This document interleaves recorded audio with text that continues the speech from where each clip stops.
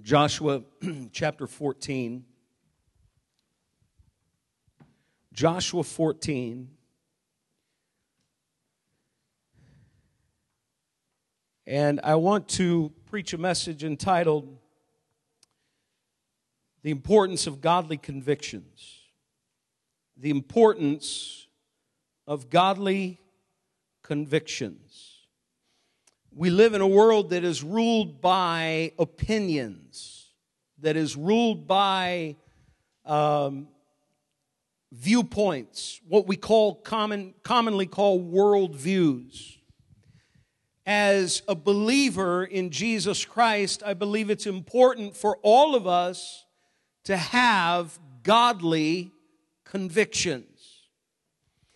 We as Christians must understand that it's vitally important for us to have godly convictions that are based on Scripture, because if we don't, it's like the old saying, if you don't stand for something, you will fall for anything. We live in a society and in a world, and especially in American culture, we have become less and less about what is godly and right and more about whatever path we kind of find, that's the path that's right for us.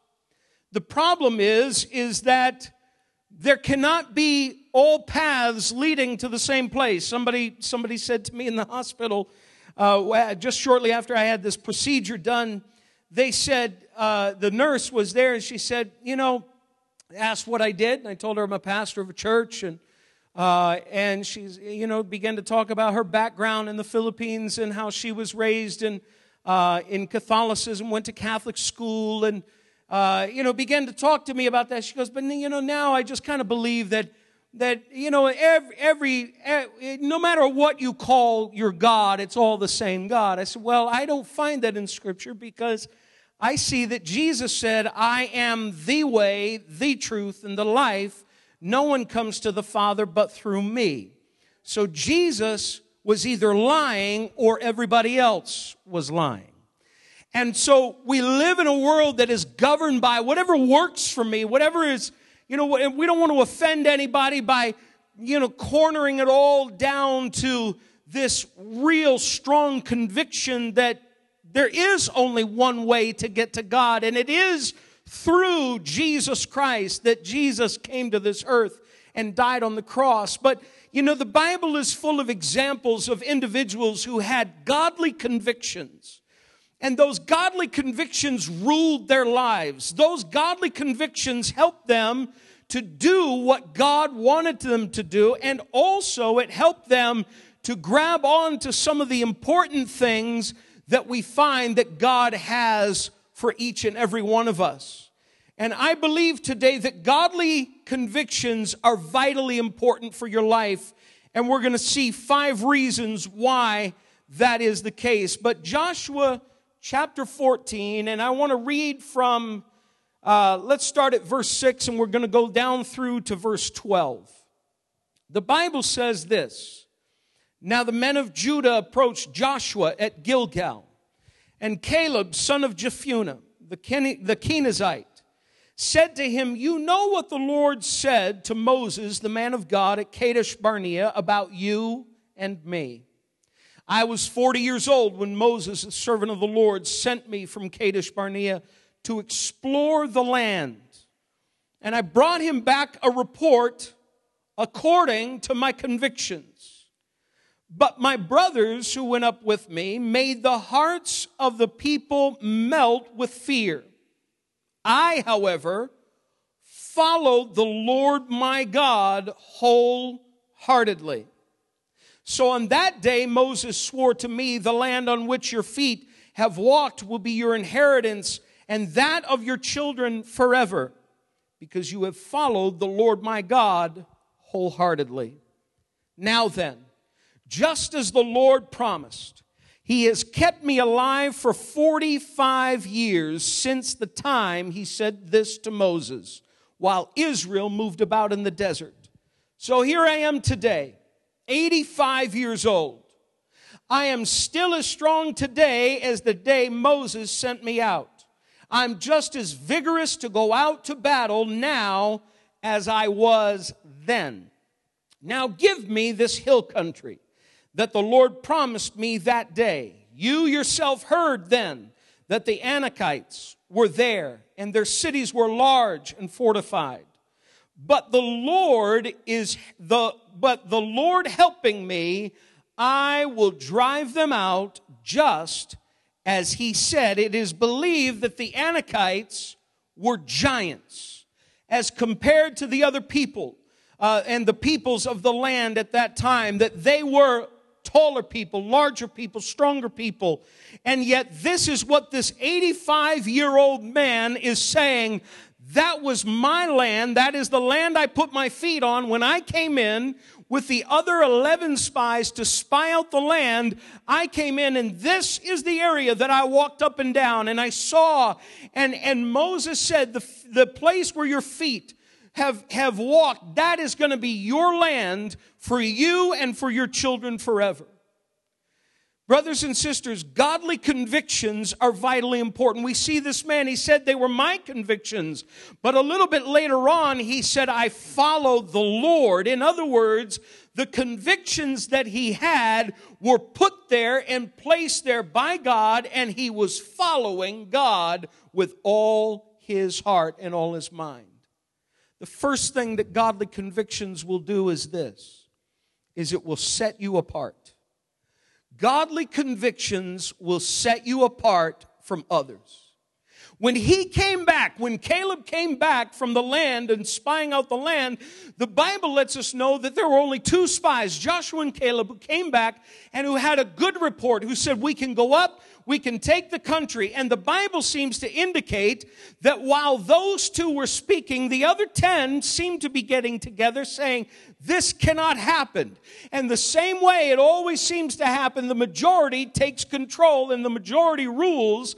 Unfortunately, the majority fell in the desert, and Joshua and Caleb were the only two out of that group and out of that generation who were set apart, who God preserved, and God said, I'm going to bring you into the land that I have promised to you. You two, you're going to see what I have chosen for my people. The rest of that generation, they're going to die in the desert. They're not going to see what it is that I have prepared for them, but you guys are going to see it, and you're going to partake of it. You see, godly convictions will call you out from a culture that says you should just agree with everybody. I remember in high school, we had a literature teacher who just agreed with everything you said. You could walk in to the classroom not having read the book that he had assigned, and you could begin to talk about, if you were smart enough, I wasn't quite that sharp, but there were a few, they were smart enough to at least get the Cliff Notes. Everybody remember Cliff Notes? Yeah, right, we used those a few times, and kind of gives you a little synopsis of the whole book, and you could walk in and, what's the author trying to say? Well, I think they're saying this. I remember him saying, that's right, that's right. And then somebody else said the exact opposite thing. He said, that's right, that's right. It didn't matter what it was that you said. That's right, that's right. I couldn't believe it. I'm sitting there thinking to myself, it either says something and it can't say the opposite things, can it? Well, I guess it could. They're human authors. We contradict ourselves all the time. So I suppose that is a possibility. But I want to tell you that when you have a godly conviction in a culture such as that, you will be set apart because you're not agreeing with every little thing that comes down the road, and everybody's selling out on the street, and everybody says politically this is the way you ought to think, and spiritually this is the way you ought to be, and this is the way it ought to happen. I'm amazed that even in the church we can't even quite figure it out either. We've got opposites going in the church. We can't seem to get together on a whole great deal of a lot. But brothers and sisters, I want you to know that when you read the scripture and the Spirit begins to speak to your heart and show you what it is that God is saying, those godly convictions will set you apart. You see, Paul told Timothy this. Let me read it in the book of 2 Timothy, chapter 1 and verse 12. He says this, that is why I am suffering as I am. Yet I am not ashamed, because I know, listen to this, whom I have believed. Now here it is, and am convinced, some translations say, I am persuaded, that he is able to guard what I have entrusted to him for that day. He had a godly conviction that he could spend his life serving Jesus, and that God was going to trust. He entrusted his soul to him, his life to him, and God was going to keep what he had entrusted to him against that great day when he stood before the Lord, and he found in that moment that God was going to say to him, or will say to him, well done, my good and faithful servant.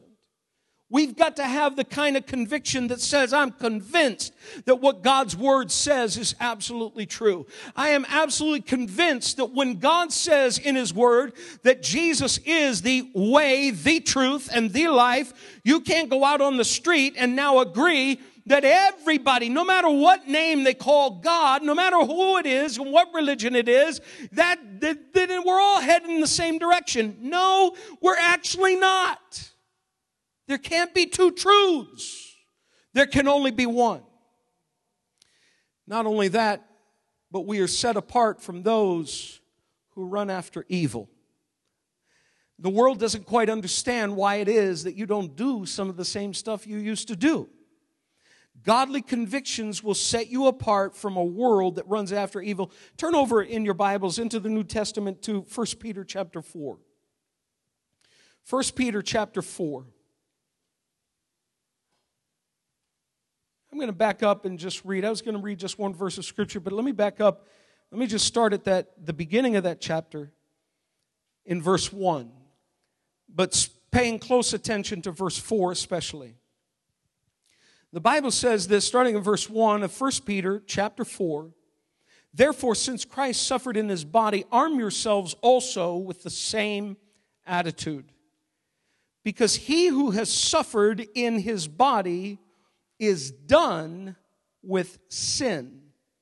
As a result, he does not live the rest of his earthly life for evil human desires, but rather for the will of God. I want you to notice that, rather for the will of God. You're now living not for however it is that your fleshly desires have directed you, but now you live for whatever God says in His Word.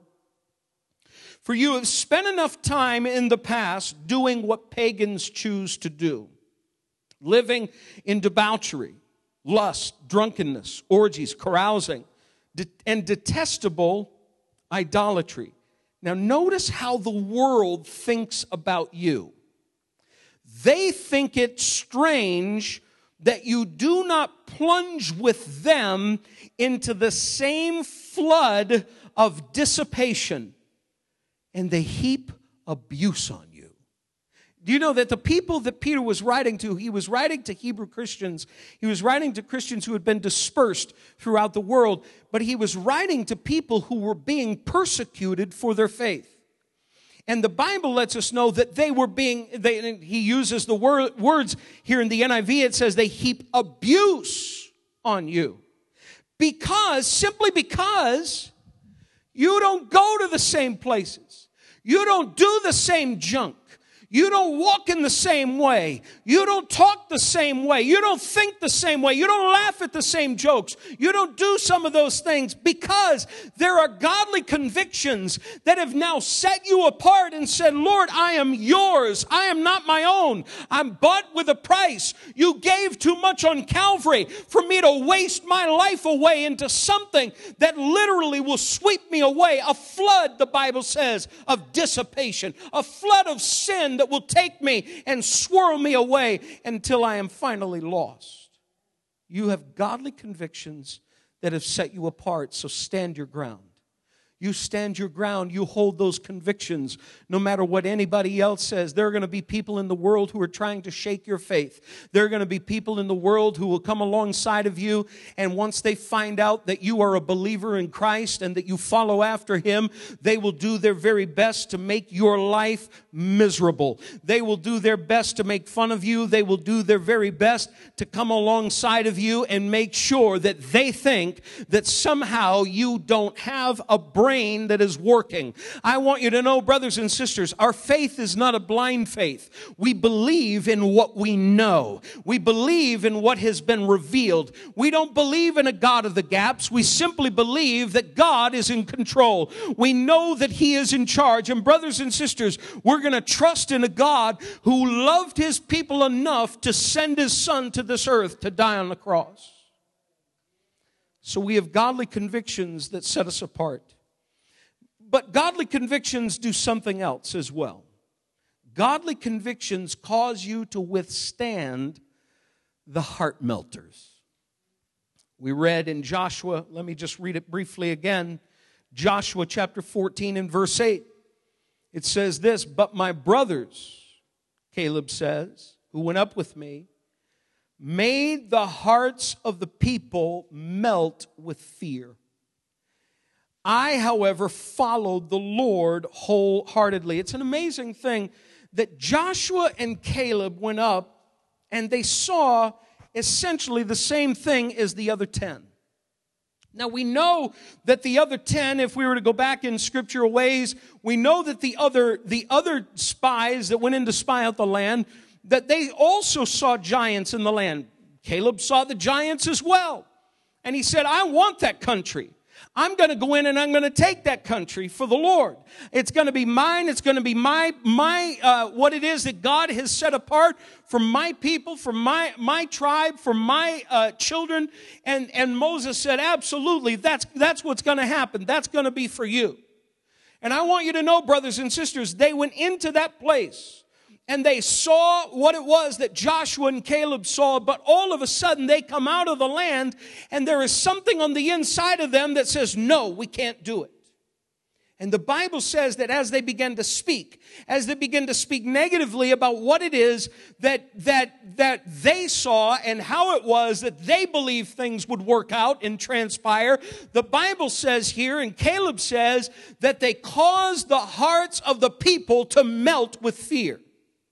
And you know what? Every now and then there are going to be those who will come alongside of you inside the church who will say, that can't be done. No, that can't be done.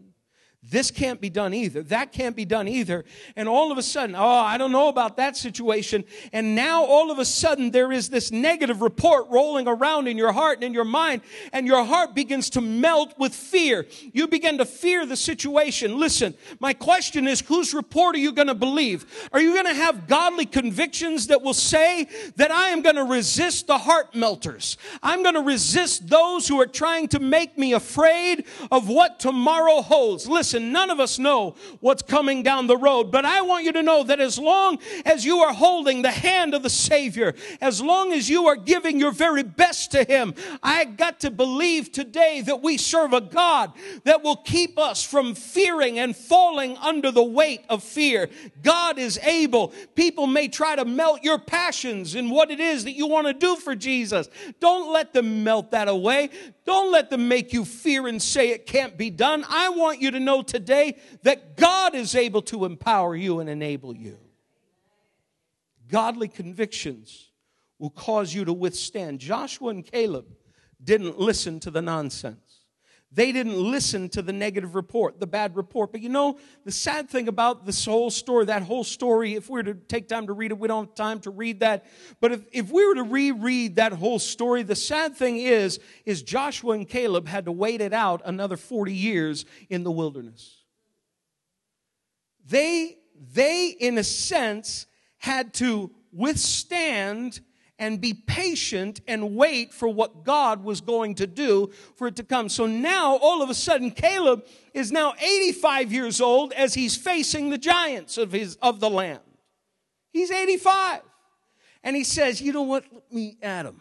I'm going to go get them. I'm going to take them out. I am stronger today than I was back then. How many of us could say that at 45?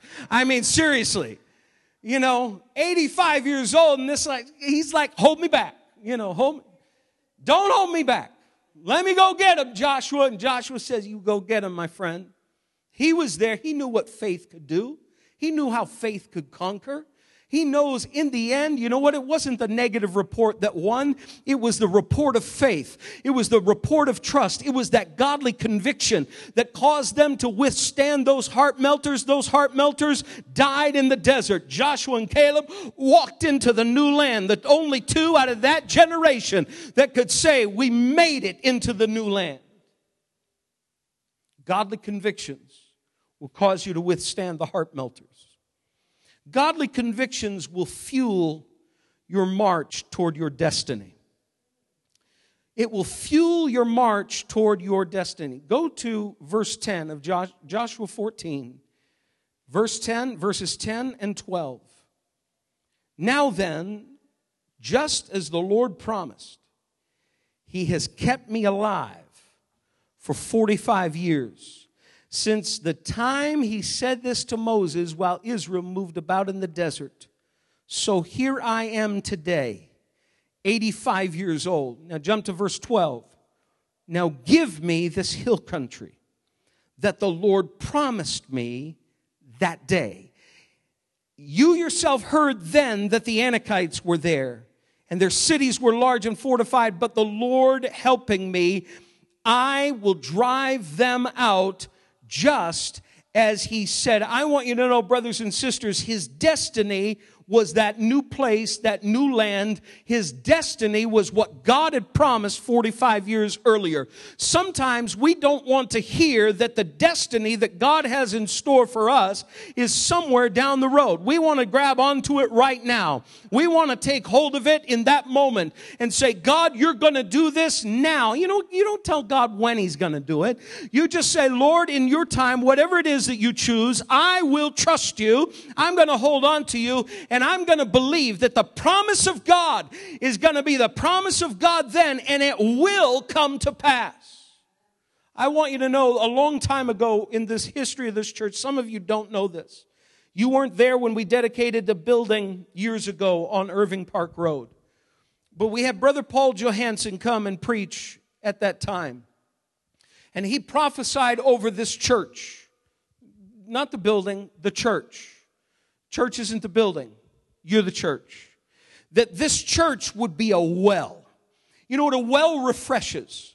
A well brings life. A well can be used for all kinds of things, but a well brings life to those who come alongside of that well and get a drink of water. I remember growing up in Maine a number of years ago when I was a boy, there was a house where they did not have running water. They still had the old handle pump, and they pumped cold water from a well. And when that water, you'd have to prime the pump, and you'd kind of hear the water gurgling a little bit. And all of a sudden, the water would come rushing out. But you didn't take that first sip of water. You waited for that water to come out, and it would come out of the ground so cold and so refreshing. And it brought life, and it brought help in that moment. Brothers and sisters, I believe that godly convictions will cause us to march toward our destiny. We cannot forget why God has set us apart. We can't forget why God has called us into this place. We cannot forget why it is that God has called us into the kingdom of God. He called us to be a light. He called us to be salt in the world. He called us to bring change to people's lives. Listen, don't depend on Sunday morning for that. You know, sometimes we get the wrong idea. Sometimes we want to invite unsaved loved ones and family members, and there are times we do an outreach here in the church, and we ask you to invite unsaved people. But you know what? The bottom line is this. You're going to win people out there. That's where it happens. Say, I'm not sure that can happen, Pastor. You know what? We need to stop worrying about ourselves and getting all caught up in ourselves, and we need to begin to see that God has a destiny for us. He told His disciples, go into all the world and preach the gospel. Those guys, they weren't equipped for that. You read Peter's sermon on the day of Pentecost in Acts chapter 2. I mean, a first-year Bible college student could probably nail it better than that. But you know what? In the end, I got to tell you that what happened as a result of the power of the Holy Spirit on Peter's life was that people's lives were changed. His destiny was that of reaching a lost and a dying world, not going back to a bunch of fishing nets and going back out on the Sea of Galilee to catch fish. Jesus said, I'm going to cause you to be fishers of men. Each and every one of you has a destiny in store. Each and every one of you has something that God has called you to do. And the most important thing you could ever do as a believer is to be a light to a lost and a dying world. Don't depend on the church to somehow come in and, let's pray this person gets saved when I bring them to church. How about you prime the pump? How about you be talking to them about Jesus? How about just let them know how much Jesus loves them and cares for them? You don't have to say much, but you know what? Let them know that Jesus died on the cross for their sins. He loved them so much. Brothers and sisters, love still disarms the power of sin where grace abounds. I got to tell you, God can bring about a change in a person's life. So godly convictions will fuel your march toward your destiny. He said, you know what? I'm 85 years old, but let me at them. Let me go get those giants. I'll drive them out of this place. And you know what? The place where it was that he was to go and to lay hold of, this particular place was a hill country. It still is today. To this day, this land, and eventually the city that was there is still there today, Hebron. David reigned for the first 7 years of his kingship. He reigned in the city of Hebron, and then eventually over all of Israel moved to Jerusalem. But in that country, in that part of the country, it's a hill country. It actually sits up on a hill. We know that Jerusalem also sits up on a hill, but Hebron is actually even a little bit higher above sea level, about 2,800 feet above sea level. This was no ordinary flatlands. Okay, let's help Caleb along. He's an 85-year-old, Let's get alongside him, get his cane. No, there was none of that. Caleb was ready to roll. And Caleb said, let's go up and get them. So he's having to climb mountains to go get and drive out the peoples that God said, it's time is up for them. Judgment has come for them. You drive them out, and now this is your destiny. This is what it is that I have for you. Brothers and sisters, there is nothing about your destiny that says it's easy. And sometimes we think, I used to hear it, it's almost, it sort of grates on me anytime anybody says it. And it is simply this, when God is in it, everything will fall into place. Sometimes I find when God is in it, everything seems to fall out of place. Because maybe there are some things in the way that don't need to be there, that shouldn't be there, that have to be gotten rid of to make room for what God really wants. You know what, brothers and sisters? I believe when God is in it, there will be an uphill fight. There will be a battle. Listen, Paul didn't, when he got to the end of his ministry, he didn't write to Timothy and say, I have finished my R&R. He said, I have finished the fight. It's still a fight. It was a fight for the Apostle Paul. The Apostle Paul, he had it easy. Read Book of Acts. You can just read it all later, and you can see what Paul went through.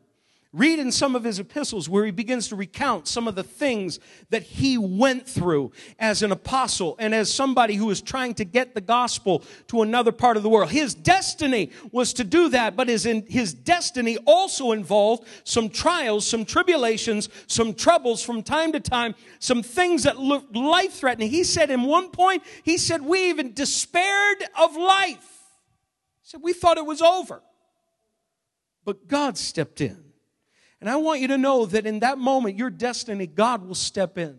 Look, God has greater things in store for you than what you can even begin to imagine. So you know what we need to do? We need to begin to clear some space and say, Lord, let my convictions, my godly convictions fuel my march toward that destiny. And yes, there will be battles along the way. There will be uphill fights. I might have to climb a mountain or two to get to a giant that needs to be taken out of the way. But you know what? In the end, I will see what it is that you have in store for me.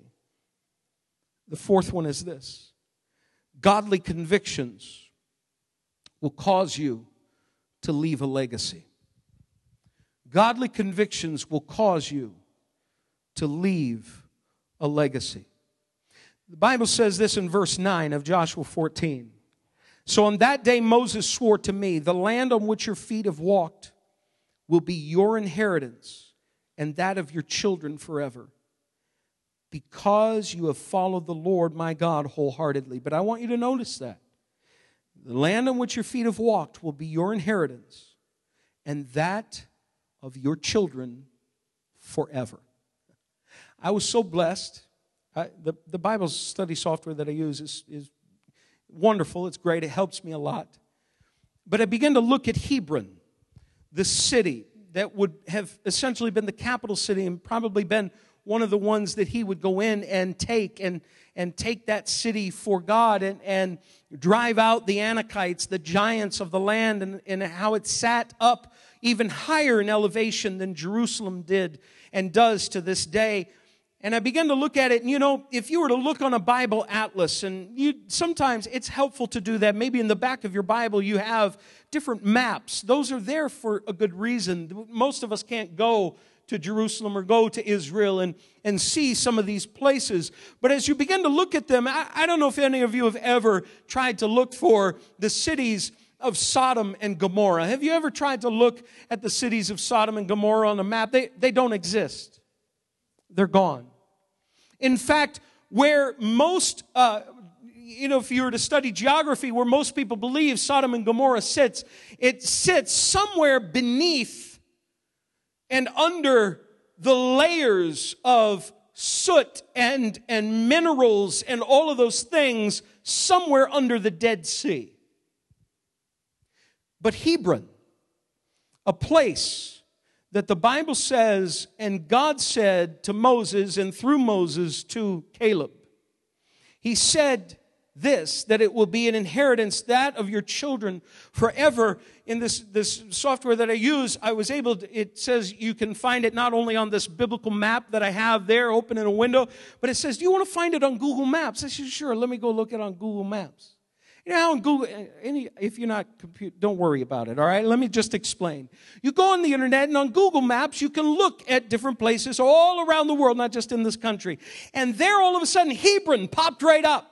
Modern day Google Maps has a city of Hebron all laid out, and you can zoom in, and as you zoom in a little further, you get the satellite view, which is just the coolest thing ever. I'm so glad I was born in this time. I got to tell you. Some of you are old souls. You're from, a generation ago. But you know what? I'm meant to be here. Right now, right at this time. Because you zoomed in, I'm looking down on Hebron. And the thing that stuck in my mind was this. Hebron's still there. It's a bustling city. It is a place that you can go to this day. When God said through Moses to Caleb that it would be a place for your children forever, guess what? Sodom's not there, but Hebron is to this day. And when God promises something, when he says this is your destiny going forward, and you can leave a legacy to your children, Caleb's legacy is still there. You can go there, you can drive there, you can eat there, you can live there. It's still there, folks. I want you to know, brothers and sisters, God says you're going to leave a legacy. You're going to leave a legacy, but make sure that that legacy is fueled by godly convictions. Because who knows what your legacy, how your legacy will be talked about. We talk about the legacy of Sodom and Gomorrah. Gone. Babylon the Great. Remember that city that we read about in the Bible, in the book of Daniel and in other places in Scripture? Gone.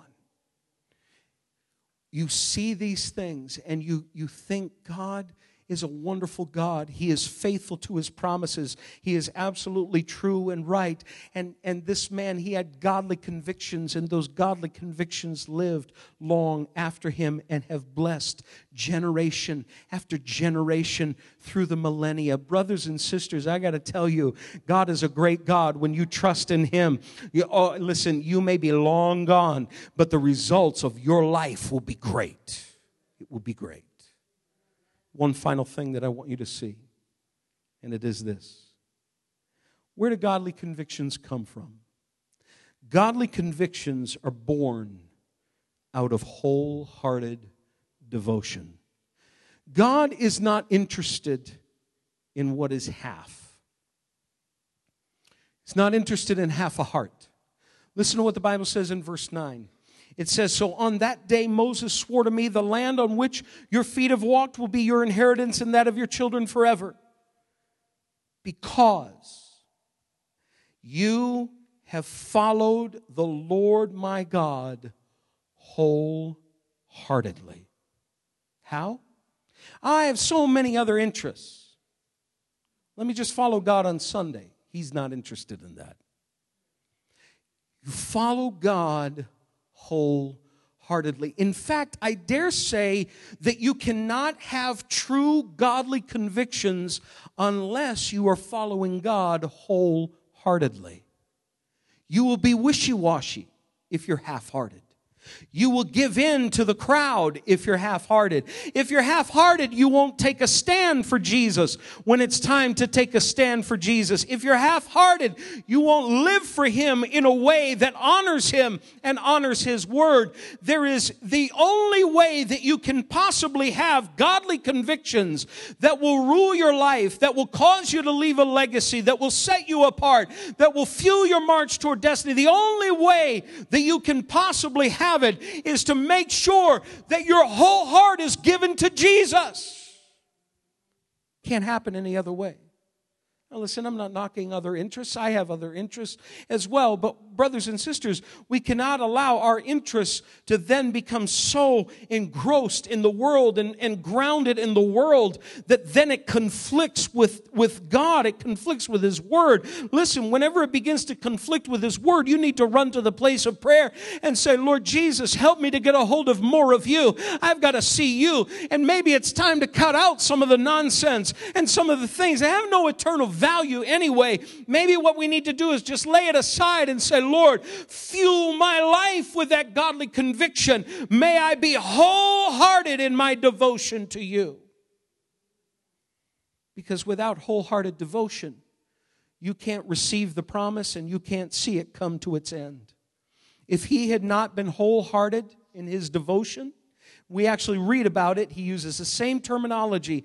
There is the same terminology that described Joshua and Caleb when they came back and gave the good report. It talks about them in the book of Numbers. It talks about the fact that they were wholehearted in their commitment to the Lord, that they wholeheartedly believed God, that they trusted in God. Brothers and sisters, I want you to know the only way that you and I can live in a society that says, just fall for anything. Doesn't matter. It all leads to the same place. In fact, some of us don't even believe it leads anywhere. So you know what? Don't worry about it. Just live the way you want to live. I want to tell you to stand in a society that believes that kind of garbage and nonsense.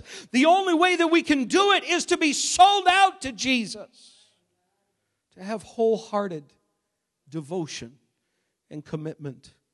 The only way that you can have those kinds of convictions that will cause you to stand your ground. Will they heap abuse on you? Maybe. Will people make fun of you? Oh, maybe. Will they look at you and say, you know what, you were just somehow less than a person? Maybe. Will they call you intolerant? Oh, yeah, definitely. We're seeing that already. Will they call you all of these names? Sure.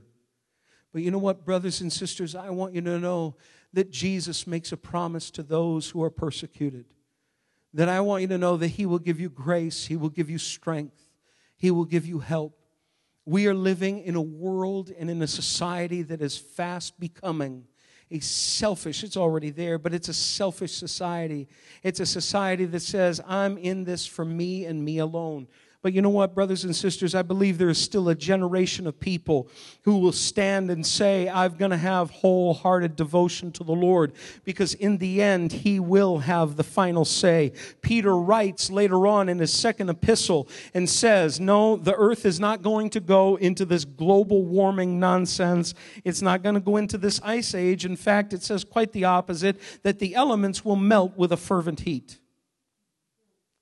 So when they tell you about global warming, how it's all just going to, it's this ice age, Peter says something quite different through the inspiration of the Holy Spirit. You see, God rules all the natural laws that look around. He's over it all, folks. If He wants to violate natural law, it's entirely up to Him. Exactly how He's going to do things, we begin to read more and more in Scripture. We've got to stand our ground. We've got to be wholeheartedly devoted to the Lord so that godly convictions will rule our decisions. It will rule our thoughts. It will rule our lives. and ultimately it will help us to be a blessing to the world that we live in. Brothers and sisters, you have been brought to the kingdom for such a time as this. You are here for a purpose. You are here for a reason. And I believe that we can be like Caleb. We can have that fighter spirit that says, you know what? Let me at him. Let me go get those giants. It may be that there are things that are in the way, but I want you to know that God will help us to overcome. He will give us the strength and the power that we need to be what we should be in the world that we live in. Can we stand to our feet right now?